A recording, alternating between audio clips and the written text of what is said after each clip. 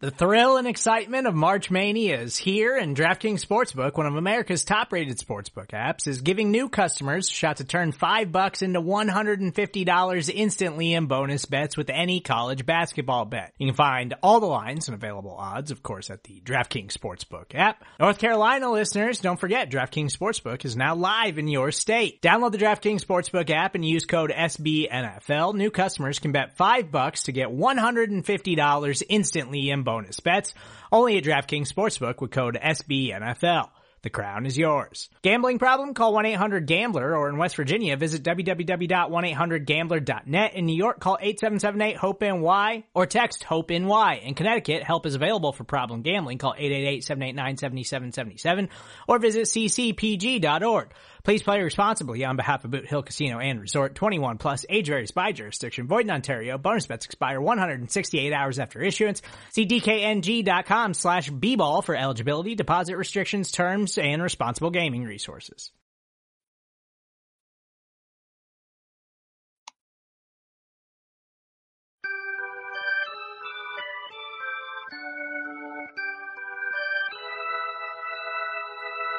We're talking football with Bengal Jim and friends. We're talking football. We hope this never ends. Jimmy, James, and Tom are back for more. Like Joey B, we're here for season 4 with Bengal guests and stories not heard before. There's Tony, Mark, and Jamie, as well as our charity. Hooday Nation joining from far and wide. Every Tuesday night, the guys are back at it live. By the fans, for the fans, from day one. It's time to have some fun. We're talking football with Bengal Jim and friends. We're talking football. We hope this never ends. The Bengal boys stop by to drop the speed. Don't get your popcorn ready and take a seat. Season 4 will end with the Lombardi.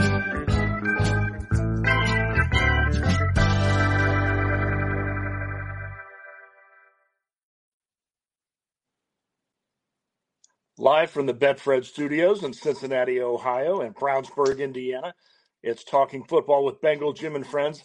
It is I guess really just two friends tonight. Bengal Jim is with another one of our staples, Jamie, on their now annual trip to the Northern Territory of Canada moose hunting. But Jimmy will be back next week, and we believe Jamie in 2 weeks. So without further ado, here's James. Is that truly the case? It is cut down day. Did Jimmy get the axe from the show and he just hasn't told anybody, or what? Well, I think they've done this the last couple of years. They go up to the Northern Territory of Canada, hunting moose, bonding, in a cabin, and cooking whatever muskrat or whatever they shoot. But they're muskrat. They're hunting moose up in Northern Canada, and Jimmy will be back next week. Oh, well, we want to welcome. We had some issues with our old Facebook page, so we had to audible and do a new one specifically for the podcast. I'm going to put that in the chat now. So we want to welcome everybody to, there it is in the chat. Brett asks, moose hunting is Canadian for drinking beer. Well, I agree. So it's great to be back on Facebook. And as always, just as the sign says below our mugs, by the fans, for the fans. And none of this would be possible without you. So we appreciate everyone joining us. We got our buddy Cam Miller coming on momentarily. And then our other friend, James Rapien from Sports Illustrated, going to come on at 8:20, talk about cut down day. So have your questions ready. We'll do our best to get to those. Last preseason game Saturday night in Washington. One minor injury, if we want to call it that, on that terrible Washington field. But otherwise, unscathed, Tom? Unscathed, and like you said, that's the main thing after every preseason game. Did anybody get hurt? And we're still waiting really to find out completely on Joseph Asai what's going on. Kelsey Conway reported it's a high ankle sprain, which is, typically what I'm reading 2 to 4 weeks. Hopefully it's just 2, and he can be back for Cleveland. If not, he might might miss the opener. And then Deontay Smith, no true update from Coach Taylor today on his status. Looked like that was a shoulder problem. So we will see and also discuss that with James when he comes on in just a short while. Yeah, we won't speculate, so have your questions ready. But without further ado, we had, I believe this is going to be Cam Miller's third time on with us here at Bengal Jim and Friends. Not only is he a great historian, has probably spent more times in the archives of Cincinnati libraries gathering stuff than everybody combined watching the show, and just truly a wealth of knowledge. And we're excited to have him back. And we said a huge announcement. I think this is going to be a lot of fun. And without further ado, let's welcome Cam Miller to Bengal Jim and Friends. Hey, Cam, how you doing, buddy? I'm doing pretty good. How you guys doing? We're doing great. Appreciate you coming on. It's been, again, I believe this is the third time, correct, Cam? I think so, yeah. The first one we talked about history, the second one we talked about history, and I think this time you were going to want my opinion on the best defense the Bengals are going to have, 4-3. You're going to ask me about Joe Burrow or stuff like that, I'm pretty sure. That's actually not why. You No. We teased it, and if everybody remembers the last time Cam was on, he did a little film about the Reds' stint at Riverfront. It was a pretty cool event. They debuted it at the Reds Hall of Fame, and was that 2022 that you did? Yeah, that last September. Yeah, that's correct. Last September at the Hall of Fame. Packed house, won some awards. I was so excited about that and honored. Just a fantastic event. Yeah, it certainly was. And we brought you back because behind the scenes, you've been certainly working a bunch, and we've been working with you while this has come to fruition. And I approached you, right after that Reds Riverfront documentary and said, hey, we know what you're working on. We've got a great idea. Let's, tag team this thing and make a fun event. But let's go ahead and spill the beans. I'm going to pop a graphic up here, and then I'll let you tell everybody what's happening. Yeah, we are going to premiere Riverfront Remember the Jungle version. Now, remember, there's 3 films. There's the Reds, there's the Bengals, and then there's the music, and this is the second in the trilogy. And this really, really touches my heart. We're going to premiere it October 10th. Is that correct? October 10th is the date we decided. Right. And we're going to do that. October 10th. That's going to be fantastic. We're going to talk about that in a little bit, but I'm just so excited to finally get this in the can. Just finished the music up on last week. I've got a couple more little things to do to put the sound to picture and kind of tighten it up, but we're going to be ready to go October 10th for a fantastic event. I cannot wait. That's going to be exciting. We're going to do it at 16 Lots at Newport on the Levee. Again, as Cam said, a Tuesday night. I'm going to post a link here in the chats where you can get tickets. Tickets are just $10. And as we do so much, Cam's been gracious. None of this is going in Cam's pocket, just like the stuff we do. None of this is going to us. 100% is going to charity. And kind of as an added bonus, we have 6 or 7 Bengals committed that had the opportunity to play at Riverfront. Don, that Bengals uniform will be there that night. And it's certainly going to be a lot of fun. Before we play the trailer, Cam, anything else you want to talk about, specifically about the film? Oh, he might have froze up a little bit there, so we'll give him a second. I'm going to go ahead and play the trailer. And again, this is just a tease for the documentary that we are going to air live at 16 Lots Tuesday, October 10th. We're going to do a little happy hour about 6 o'clock. Cam's going to introduce the film at 7. We're going to play the film, and then we're going to do a live show from 16 Lots with the former Bengals, kind of a roundtable discussion. Looks like we have you back, Cam. Anything you want to say before we roll the little teaser here? No, I was stunned with all of the great information you were saying. So, yeah, please go ahead. All right, here we go.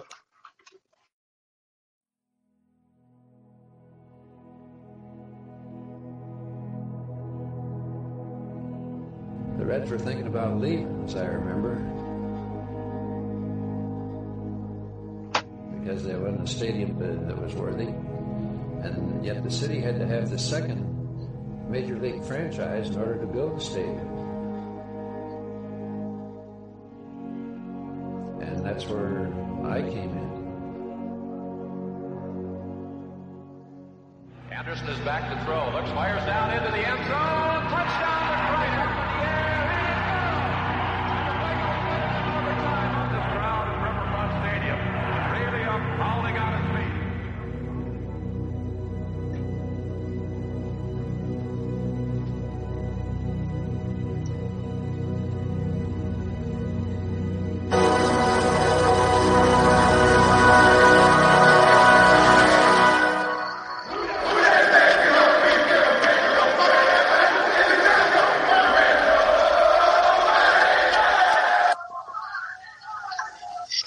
Exciting for sure. And again, October 10th is going to be the date for that. How many hours of film did you go through, Cam, to get what you needed for that? 4,256, I think, was the last tally. It was a lot. Not just film, photographs, audio, a lot of audio. I really wanted to capture what it was like to be in the jungle, and that's what this film's all about, what it was like to be in the jungle in the 70s, 80s, 90s, and then before, 30 years there. Just some great memories, great teams. I'm really looking forward to showing you guys this film. It's going to be so much fun. You guys are going to learn something. It's going to be great. Crypt Keeper says, Paul Brown, I just love hearing his voice. How much audio did you so was it the actual film, video, audio, just a little bit of combination of everything? And was most of this pulled from the libraries, or where'd you gather all this cool information? Well, working for the Reds Hall of Fame, you're always coming up with, not just baseball stuff, but fans who donate artifacts. And sometimes you'll get radio broadcasts and you're like, nobody will, we don't need this. It's just a Bengals game from 1977. I'm like, I will take that Bengals game from 1977. Thank you very much. So I've accumulated a wealth of information, of audio and interviews from news stations over the years. It's just, you dig and you dig and you dig, and sometimes you'll be doing 7 or 8 hours of digging, and you won't really know until you get that 8th hour. You'll find this random 30-second clip of Paul Brown talking about Riverfront, and it's just like, that's the gold nugget. That's what I wanted to go with this picture, to go with this film footage. So it's a constant, tug of war to find the right sounds and images. I don't like to do a lot of high-end graphics. I like to keep things very simple, very to the point, and kind of tell a story. And I think that's what this film's going to do. It's going to tell the story with Riverfront Stadium as the main character. I love the idea of getting to watch this and then talk to the players who actually played there. When you did the Reds one, as we talked about last year, and then you have the Bengals one this year, what was maybe the hardest part of putting this together, or something that stood out to you while you were doing these hours and hours of research? It was condensing it, making it so it was 30 minutes, because they could have gone on Ken Burns-esque. It could have been 7-8 hours, a mini series on PBS, but you have to realize that the attention span, people don't want to sit there for a long time. You want to tell them the story and kind of get the nuts and bolts of it, but also the importance of it, because we have to keep pushing history. The farther we get away from these things and more people aren't around anymore to tell the stories, we have to keep pushing forward. And especially when it comes to the Bengals, because we don't have a Hall of Fame museum, we have to keep pushing this out there, and maybe one day we'll get one. That's my goal. Exactly. Lindsay asked, obviously we have a lot of people that watch the show that don't live in Cincinnati or maybe can't make it that night. So I believe after sometime you'll decide they'll be able to find this movie on your YouTube page at some point. James looks like he's having a freezing issue. Yeah, I'll definitely be posting this online. I'll be posting another trailer very soon as well, probably about 2 weeks before the premiere. Okay. So we'll do that, and then I'll also post the film afterwards. Perfect. And again, for those that can make it, Tuesday, October 10th, it'll be the Tuesday after our game in Arizona, and the Tuesday before the Seahawks. And then we have the bye after. So if you're in town and want to make it, those tickets are on sale. We do have some VIP tables, but you can just get in for as cheap as $10. Be the first to see the film, be the first to meet Cam, see those former Bengals that will be in attendance that night, and it's going to be a lot of fun. Before we let Cam go, Tom, anything you'd like to ask? No, King, that was such a special place for any sports fan, and especially the Bengals fan. But, one of the things we were teasing with a little bit when we were before we came on was, the passion, just how unbelievable button-down Cincinnati would come unglued for those Bengal teams, particularly in the 80s. It was a special place and a special time with special guys.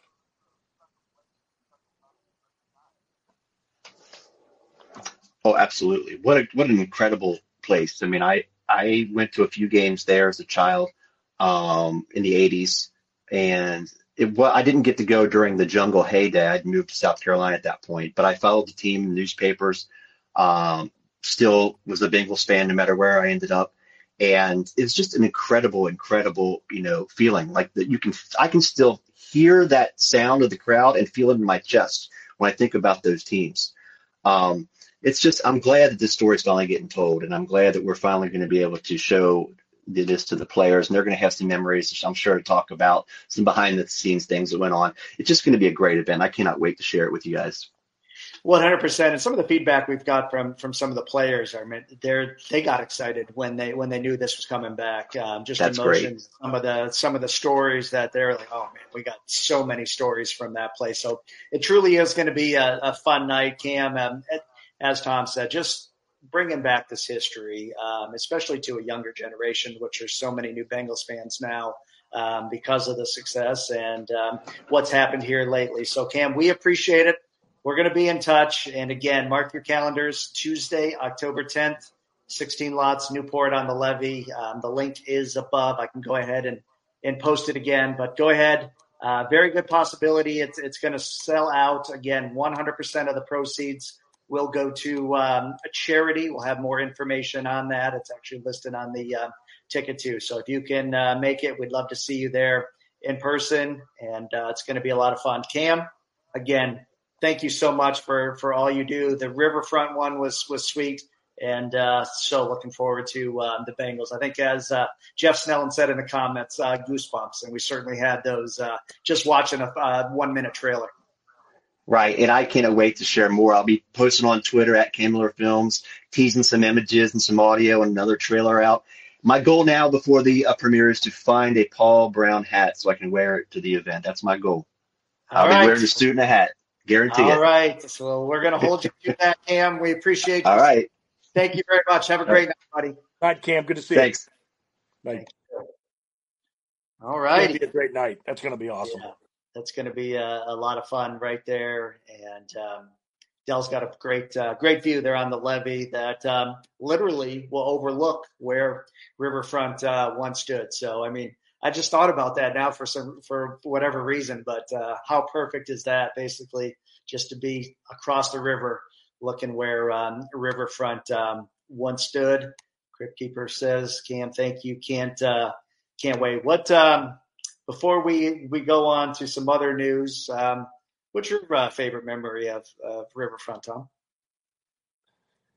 There's so many, and I think more than anything that those Bengal teams brought into the 80s. James, in the 70s, we would go down, and this is a great football town. And it would get loud and it would get rowdy, but it felt like you were going to a game with 57,000 people that were just leaving a meeting with their accountant. People were dressed almost for a social occasion.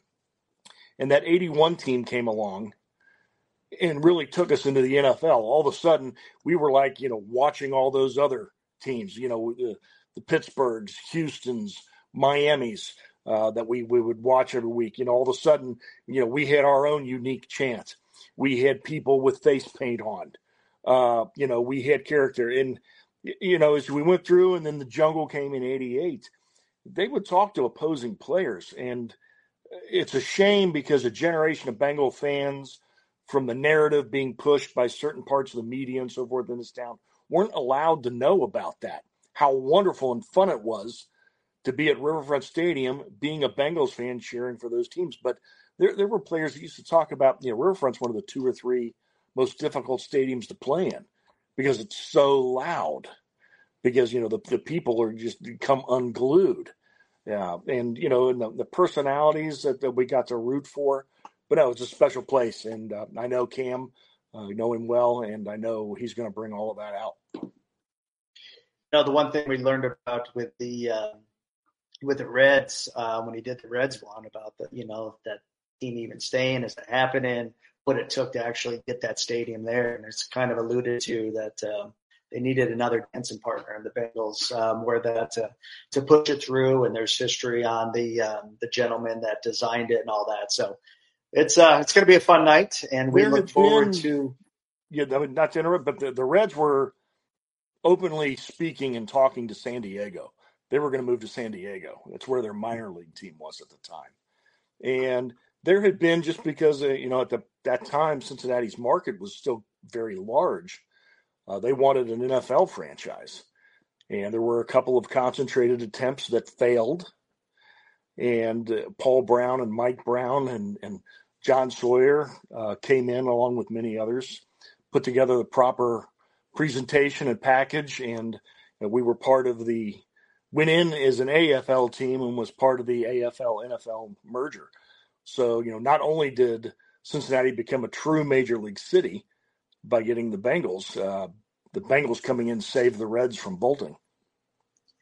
Yeah, I think that's a bit of history that not many people realize, and I think we'll be able to dig into that with Cam. As you can see here, he's just been so forthcoming with answering any questions, and just the stuff he's found in the archives, and just hours and hours he's spent going through film and video, and it's certainly pretty sweet, and look forward to it. Before we bring James on, we're waiting for him in the room. You can see one person missing, and that's our buddy Tony the Tiger, who is down in Florida getting ready to help those with a hurricane. So we know Tony does so much for those not only in the community through the charity efforts, but his full-time job is also helping people in emergency situations. So Tony's not with us tonight. He is in Florida helping, as I said, those getting ready to get hit with a hurricane. We're praying those people stay safe. But to give you an update, Tony sent this over a little bit earlier today. So over $44,000 raised, Tom, and we haven't even played game number 1. What was our goal this year? We did so good last year. It keeps getting raised. I honestly, I'm not even going to touch it. I don't know what it was, but 44,000, and we're just getting ready to play game 1 in 10 days? Pretty darn impressive. And that's, as our other graphic said, by the fans, for the fans. And this is because of their generosity, no doubt. We'll keep clicking along. I don't know. Do we want to make sure James has the right? He's here. He is. He just popped in. He's finishing his. He's a busy man today. So without further ado, we don't want to waste his time. Tom, I'll let you do the intro here. He's a great friend of the show and a great friend to Bengals fans everywhere. He gives us good coverage of the Bengals as anyone out there, and really anyone that ever has covered the team. He does it objectively, hard-nosed, and on such a busy day for the media, we're very thankful that he was able to carve some time out for us and all of you fans. So without further ado, from SI Sports Illustrated, here's James Rapien. There he is. Hey, James. Welcome. What's up, fellas? How are you? Well, we're a little bit worried. Can you confirm or deny, did Bengal Jim get cut today? He might have. And, I can't tell you that I saw this one coming this year. I knew it was coming down the pike at some point. So, sometimes it's better to be a year early than a year too late, I guess. And in this case, the Bengals wanted to get ahead of it. We're trying to determine. We think he's maybe in one of those Aaron Rodgers darkness retreats for a couple of days leading up to the season. But anyway, as Tom mentioned, thanks for taking time out of your day. It's been a busy day. We were talking a couple of days ago just how long it's been since the NFL started doing this. In years past, we would see 8 or 9 guys cut and then just keep knocking that number down. Now it's just one big slash, and here we are at 53. What? Oh, there were people commenting. Did you get a haircut, James? We got listeners in the chat room. I did. Talk about your style. Yeah, I got that fade. So it's 2 on top, skin on the sides. I look bald on video. It's perfect. It's exactly that's why Tom wears a hat, and bad hair day for me. That's why I got a hat on as well today. When you cut it this short, there are no bad hair days, which is the beauty. Don't mess with the Peaky Blinders, right, James? That's right. All right, Tom, we'll get into the meat and potatoes here. I'll let you start it off with James. Before you do, though, as we've always preached, by the fans, for the fans. So if you have a question for James, we'll do our best to get that popped up on the show here. And Tom, take it away. Yeah, James, today Zach Taylor talked about this was his toughest cut down because the roster was so loaded. And I kind of felt that interesting because I do not remember a year when ownership / management of this team has done everything they can to get this team as loaded as it can to reach and win the ultimate goal, which is the Super Bowl. That being said, so many led by you had forecasted the roster, and there weren't too many stunning cuts. I mean, there's still adjustments to come, and I'm going to ask you about a couple that raised my eyebrow. Were there any that really took you aback? I think there are two, two that really were the difference between getting it perfectly accurate from a projection standpoint and not. And so the ripple effect means 4 different positions. But I had them keeping 4 tight ends. I thought Tanner Hudson kind of played his way onto the roster, and just watching him in camp and watching what he could do as a pass catcher, I thought, man, this is a pass first team. He's a nice guy to have around. The good news is he doesn't have to pass through waivers. He's free to sign anywhere. We'll see what happens with him. And then the other one is Stanley Morgan Jr. And I think by this time tomorrow, he could be back with the team. He could be on the 53-man roster. I think that door is certainly open. But that one does surprise me some. Now, he's a vested veteran as well. We've seen this with other veterans in the past where maybe they're trying to sneak a guy onto injured reserve.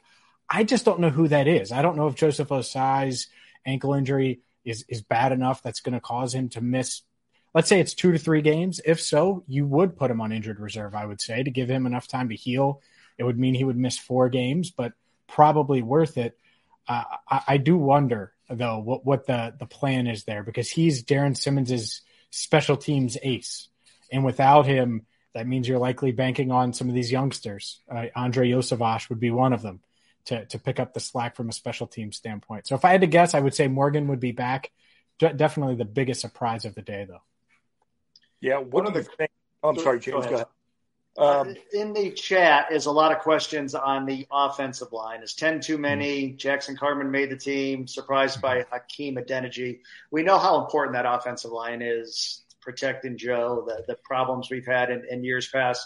Were you shocked by Hakeem Adeniji getting the spot over Smith and, Jackson Carman, maybe with his struggles, that he's still here? I think they would have been open for business had a team came calling for Carman and to trade him. I don't think they were willing to give up on the talent or the skill set that he brings, because he's a powerful blocker. And he's someone that you see flash in the run game. I certainly think he has the potential as a pass blocker. It's so inconsistent. And we've seen that now 3 years in a row. I mean, on my podcast, people think that I just dislike him because I just don't have expectations for him at this point. And it's like, all right, well, I'm not banking on Jackson Carman in the right tackle battle, like coming into camp, for example. And people just think it's negative. Well, we just know what he is. He's inconsistent at this point. But I get not cutting him. And I think he is a quality option, I would say, as your 7th lineman or something like that. I think Deontay Smith as your swing tackle is interesting. He had a really good camp. I know coaches were pleased with his preseason as well. And so, yeah, Hakeem Adeniji, he's the guy of the 3 that probably has the lowest floor, or lowest ceiling, excuse me. But you know what his floor is. I think he's more established as an NFL player than these other 2 guys, and Smith and Carman. And so it didn't surprise me, but I was surprised by 10 linemen. And not shocked, because I get it, I understand. And I do wonder about Deontay Smith's left shoulder injury, so we'll see there. We haven't gotten much yet. Hopefully it's nothing serious and it's a non-issue. But the reason I was shocked was on the interior. The fact that they kept Trey Hill and Max Sharping. When it felt like it was a position battle between those two guys, I thought Max Sharping was going to win the job as the backup center / backup guard. I don't know what the case was. Hill had an ugly penalty again the other night. I'm surprised he's on the team as of now, and it's nothing personal with Trey Hill. I just think the penalties, along with Max Sharping kind of taking his job as backup center, maybe I was wrong on that. That's what I thought. Maybe they trust Hill more as a center, trust him to snap it more than Sharping, but they realize Sharping's too valuable to let go. I'm not sure. But, yeah, 10 linemen overall was a little surprising. Not shocking, but a little surprising. Yeah, James, I agree with you. I think anybody gets dinged up from guard, center, guard, Max Sharping is the first guy off the bench. But given that, there's been some speculation, and Zach has his philosophy. He doesn't like to play starters in the preseason. He doesn't want them getting hurt. He likes to keep their reps down so they're as fresh as they can be in December, January, and hopefully in February. Yeah. Are you worried going into the Cleveland game with the offensive line not playing any preseason games that's going to be a problem? And are we looking at the false starts and the illegal formations and not picking up a blitz and not communicating as well? Are you that worried about that?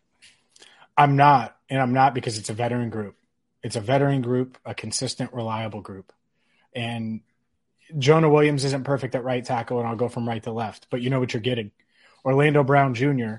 is going to stabilize that left side. We know what Kappa, Karras, and Volson bring for the most part. Now, Volson is a bit more of a wild card because I think he has more of a ceiling that we haven't seen yet, but Kappa was their best lineman on the team last year. Obviously, Karras stabilized that center spot for the first time in a while.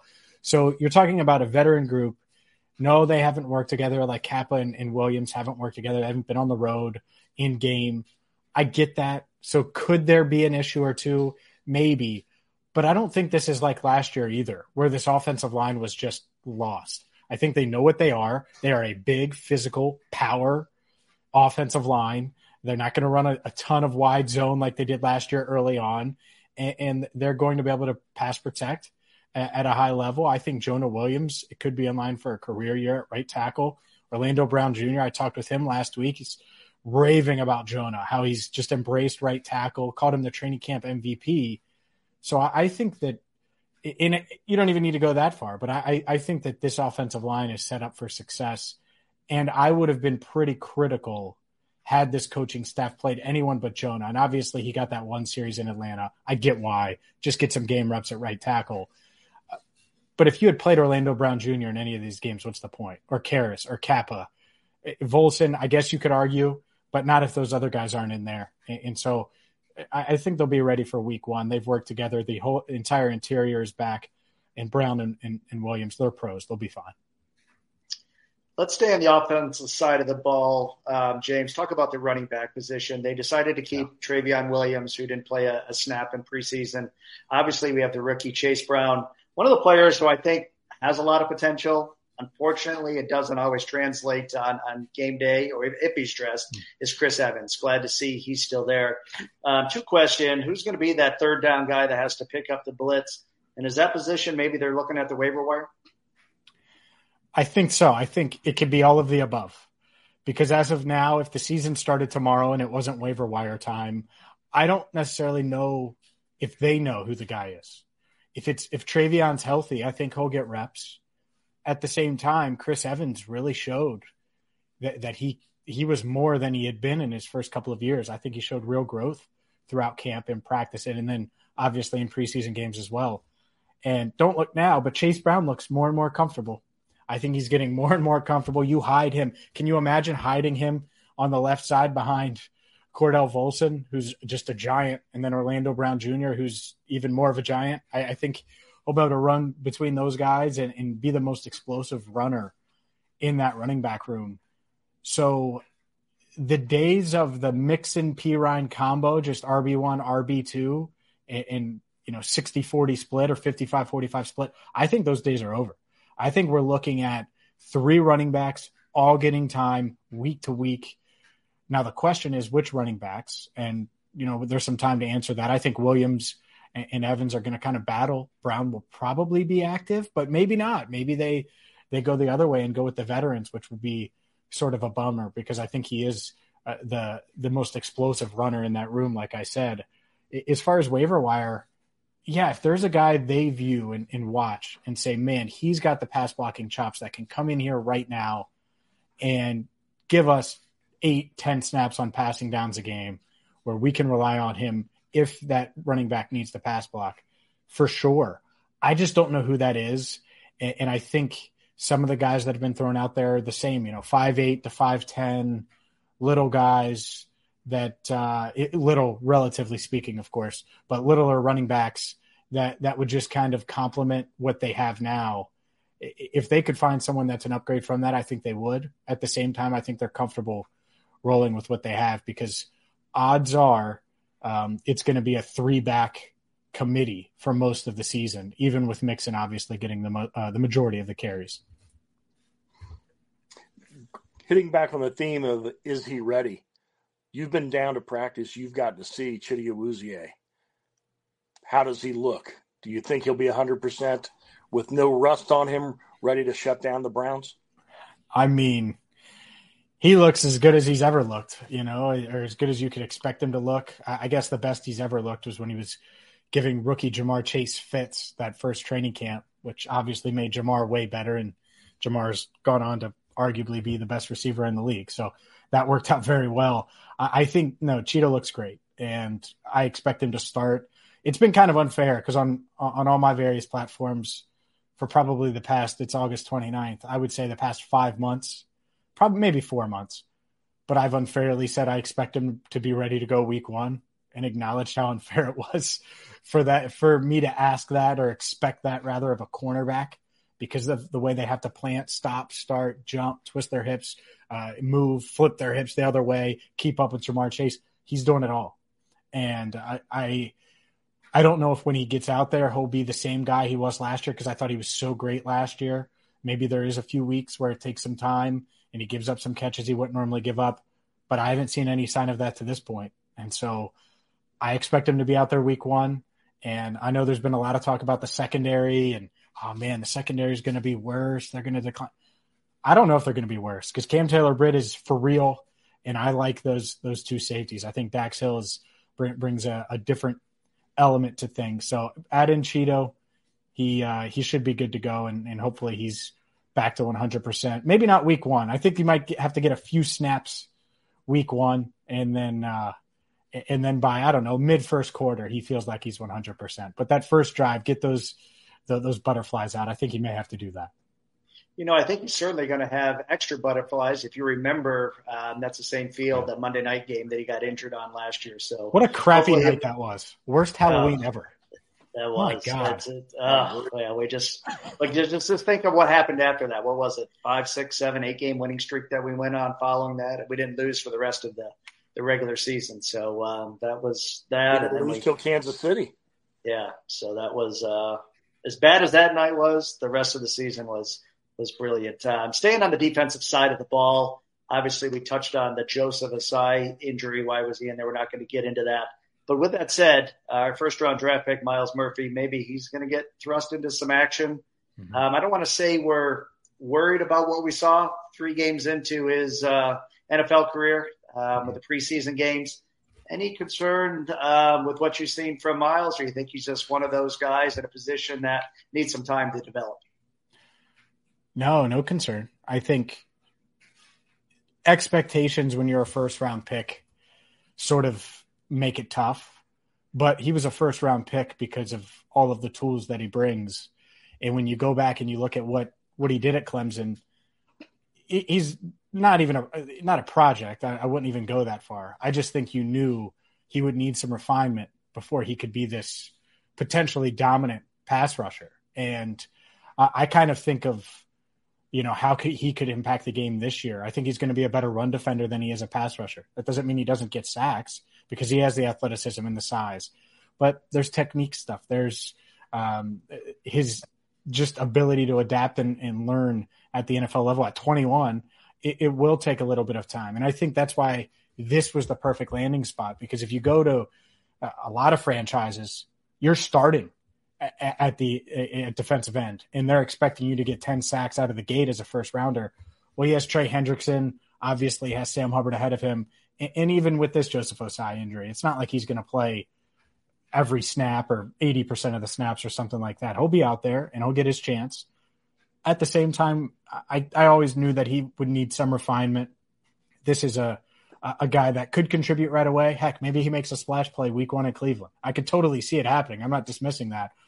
But be patient from he's going to be this dominant edge rusher. I think it may take a year or two for him to reach that full potential. The good news is they have guys ahead of him that are, even if he was really great, we're going to be the starters anyway. So I think we'll see him more, especially with Osai out. I think we'll see Cam Sample some as well. And that's the beauty of a deep defensive line. Hopefully Raymond Johnson III, from a Bengals perspective at least, clears waivers, because if so, I think he'll be back on the practice squad and could be in the mix as well if Osai's out. James and I, we talked earlier about who was going to be the villain, and I guess it's my turn, so it's going to be me. Sure. The elephant or the great Bengal tiger in the room all offseason is, when's Joe going to sign his extension? Oh. We've had guys on from the organization who have very clearly and loudly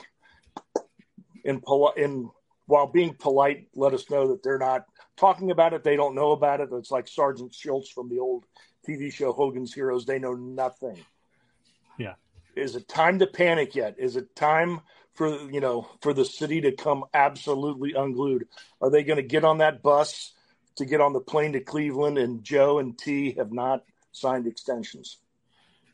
It is not time to panic yet when it comes to Joe Burrow. I'll start with Burrow, and then I'll go to T.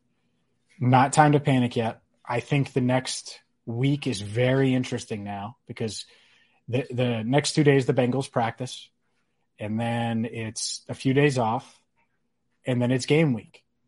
And just like that, week 1. And it felt like ages ago when we're like, they got plenty of time. Herbert got done. Hurts got done. Lamar Jackson got done. It was like, plenty of time.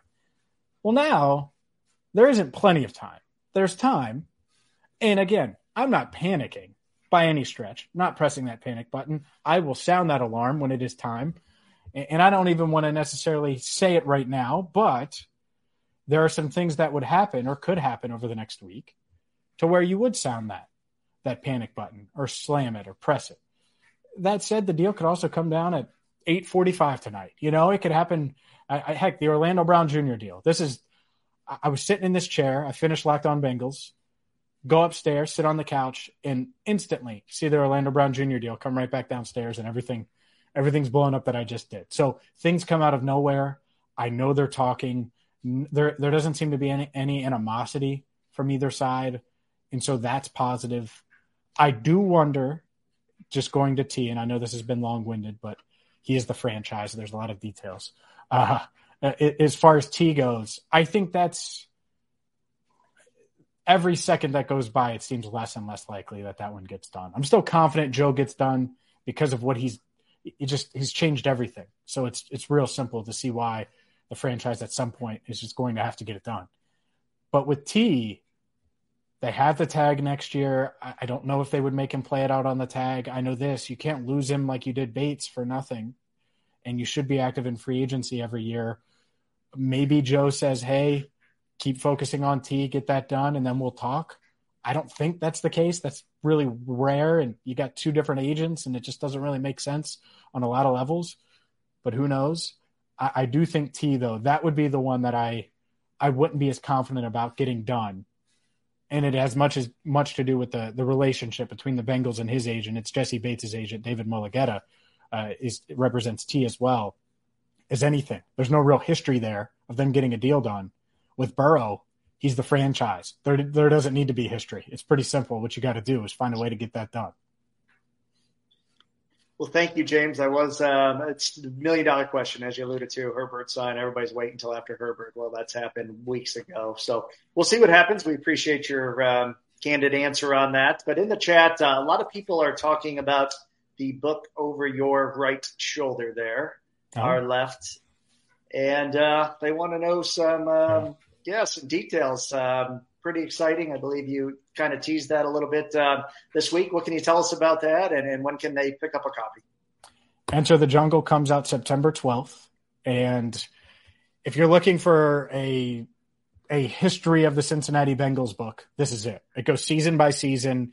It has my personally handpicked all-decade teams from the year that the Bengals were founded, some of the process and details behind them coming to Cincinnati, why they came to Cincinnati, who was the one who found Cincinnati as an ideal landing spot for Paul Brown to create an NFL franchise, and that's what he was adamant about, the Bengals becoming an NFL franchise. I think there's a lot of details in there about that. There's details about all of the Super Bowl teams, separate spread, 2-page breakdowns of each Super Bowl team, rather. I was going to say spreadsheets, but it's not that. It's very much a coffee table book that's going to give you a lot of detail, but it's going to be a quick read, an easy read.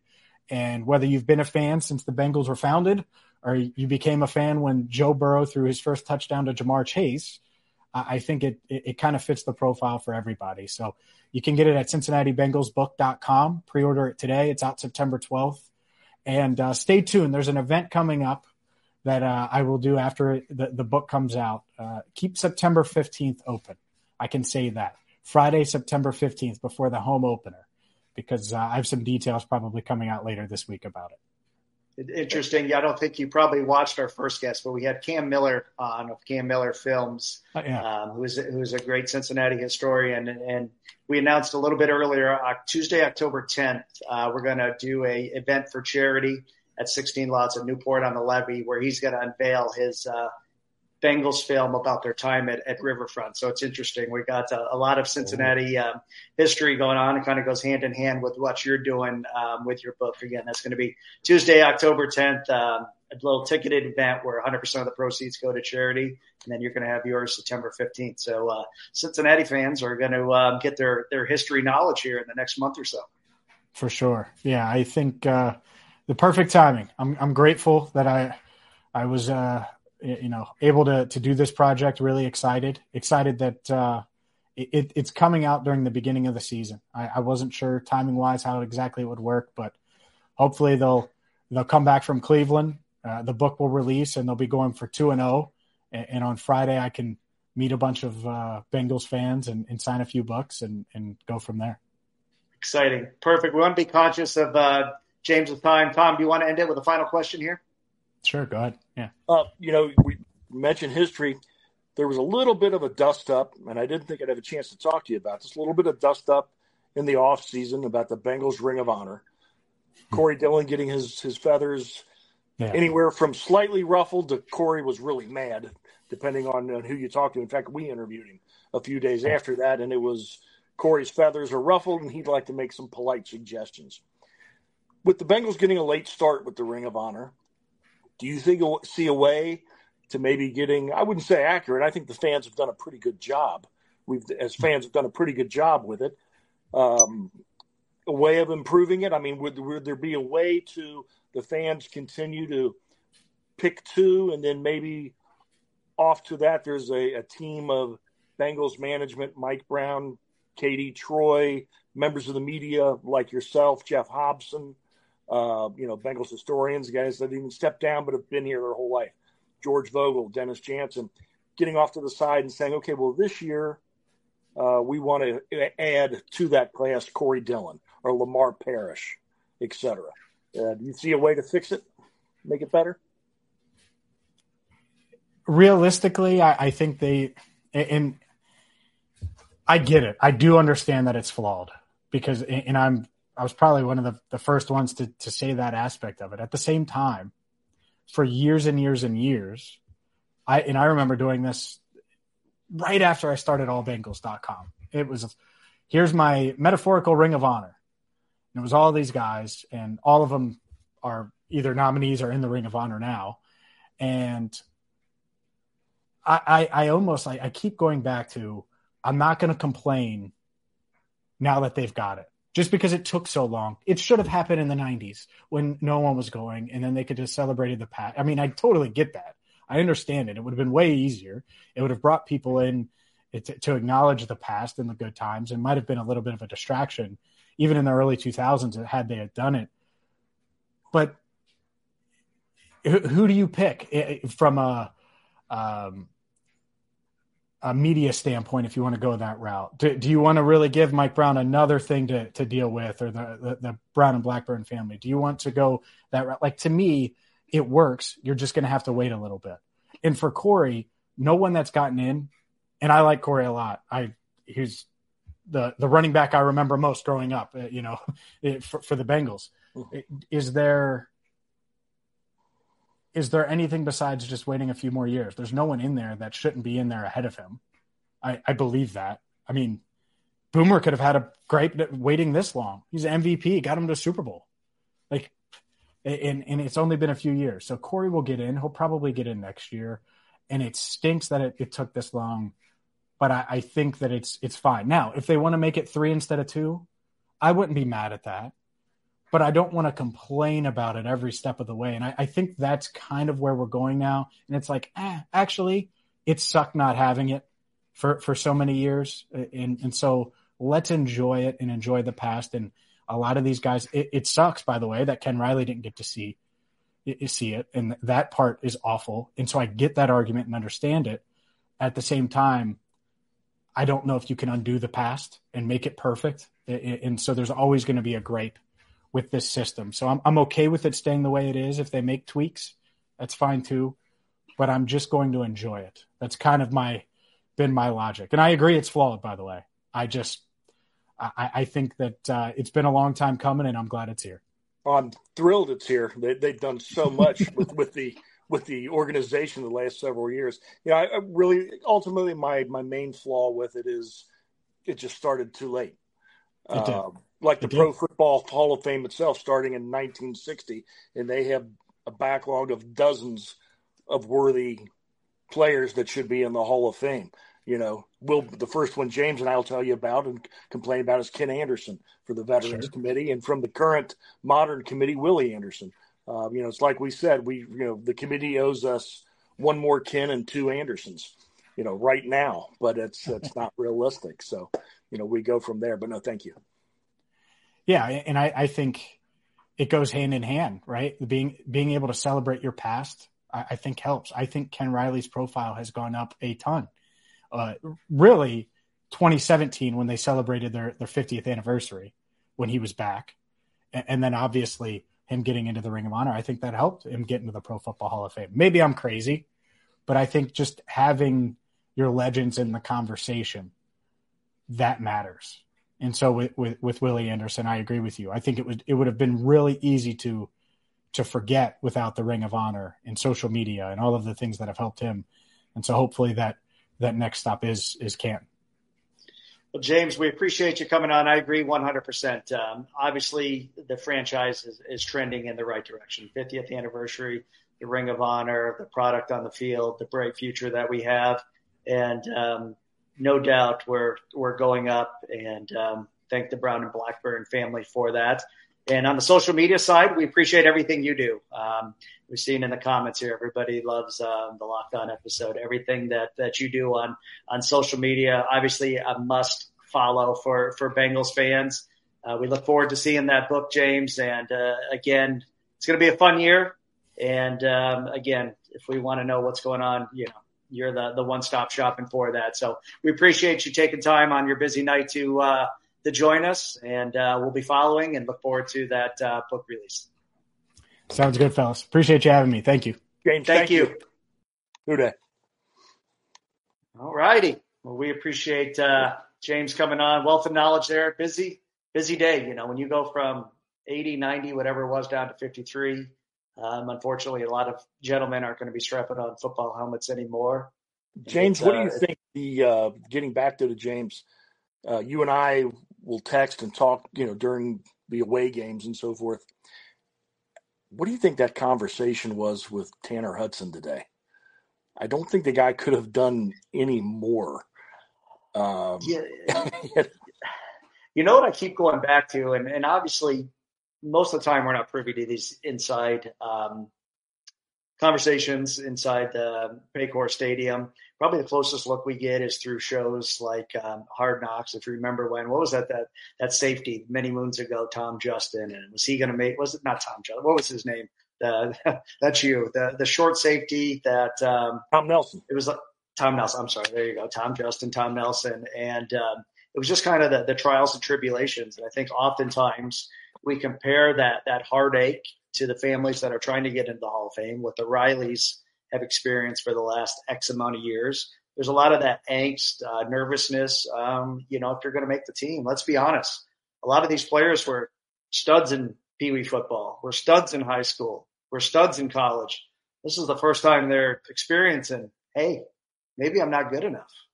And certainly some will come back in a coaching role. Some will go help their local communities, and there's a bright future ahead of them. But as far as the NFL, obviously they're not cut out for it right now. But with the XFL, with the AFL, I believe is with the other minor league system, there's still opportunities for them. I think that's going to help them. We saw what AJ McCarron did in the XFL. We saw 20 XFL guys get signed to training camp rosters this year. So.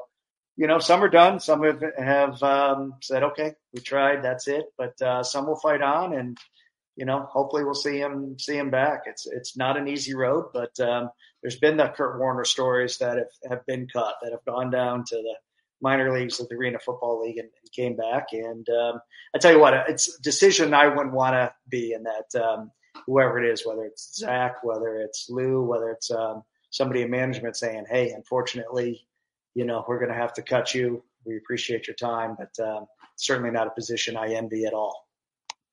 No, and it's, killing dreams. Like you said, most of those guys have never had to deal with the possibility, of being cut, of being told you're not good enough.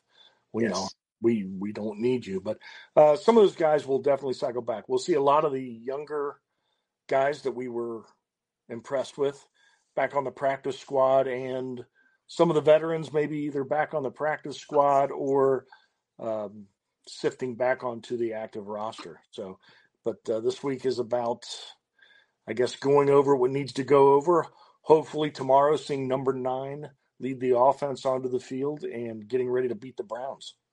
Since he's not here, it's that time for... This is the 2-minute warning. All right, Tom, you start us off tonight.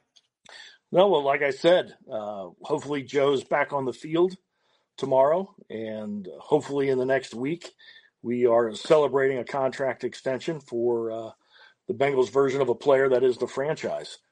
So rest up. This will be our last weekend, with the exception of the bye week and games during the week, of no Bengals football till mid-February. So enjoy it with your families. And like I said, hopefully we get a contract extension. And with that, a big fireworks celebration on the river Sunday night. James? No, we didn't even tease it. We got a big announcement for next week's guest. But before we get to that, tomorrow night, some of you may be headed down to Paycor Stadium for a Taste of the Bengals, another great event where proceeds go to the Cincinnati Free Store Food Bank, if I'm not mistaken. Correct, Tom? It is, yes. So that's going on tomorrow night. We talked about it earlier. Tony, who's down in Florida, helping those affected by the hurricane. $44,000 raised to date because of your generosity. We appreciate that. Don't forget, Tuesday, October 10th, that film by Cam Miller, Riverfront Remembered, with several former Bengals on hand. I'm going to post that ticket link in the chat again.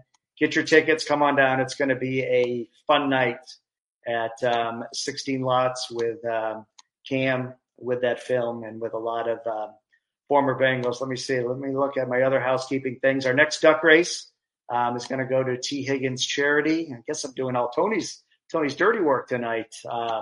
Again, the winner's going to take home an autographed T. Higgins jersey. So if you haven't purchased your duck, check out our social media for that. And then one other thing, our Nashville tailgate tickets are on sale. Let me see if I can copy the link to that. I don't have that handy. But for those going to Nashville, over 300 sold already for our Nashville tailgate. You can get those tickets. Duck race, Brian, it's a week or so. Stay tuned to social media. We'll have that information. I want to say it's 2 weeks from the night, but don't quote me with Tony suddenly being down in Florida. I believe it's 2 weeks from the night. So, well, there you go. 2 weeks from tonight, and we do. Andrea posted in the comments, "Hey, you're back on Facebook." We are back on Facebook, but we have a new page dedicated specifically to this podcast. So be sure to like that page, share that page, and then you'll get up to dates when we go live. I think Tom in Pennsylvania was questioning some confusion when we're live. We're live every Tuesday night now during the season. But if you like that page, you'll stay up to date with that. And without further ado, Tom, I'll let you go ahead and announce who our guest is going to be next week right here on Bengal Jim and Friends. A big guest, and we're gracious. She is gracious to give us some of her time in her busiest time of the year.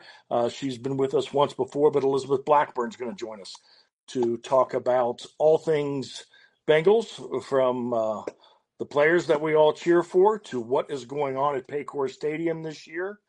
And like I said, every aspect of the franchise, just like she did last time she was with us. So we're very excited and pleased that she carved out a little bit of time for us.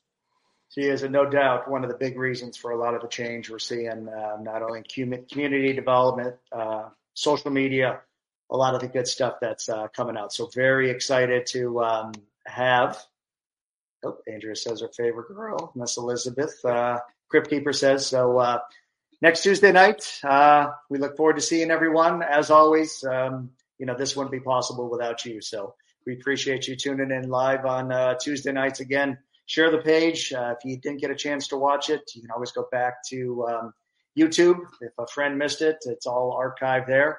Be sure to hit the subscribe button. And everybody have a safe night. Hoo day. We'll see you next Tuesday. Hoo day.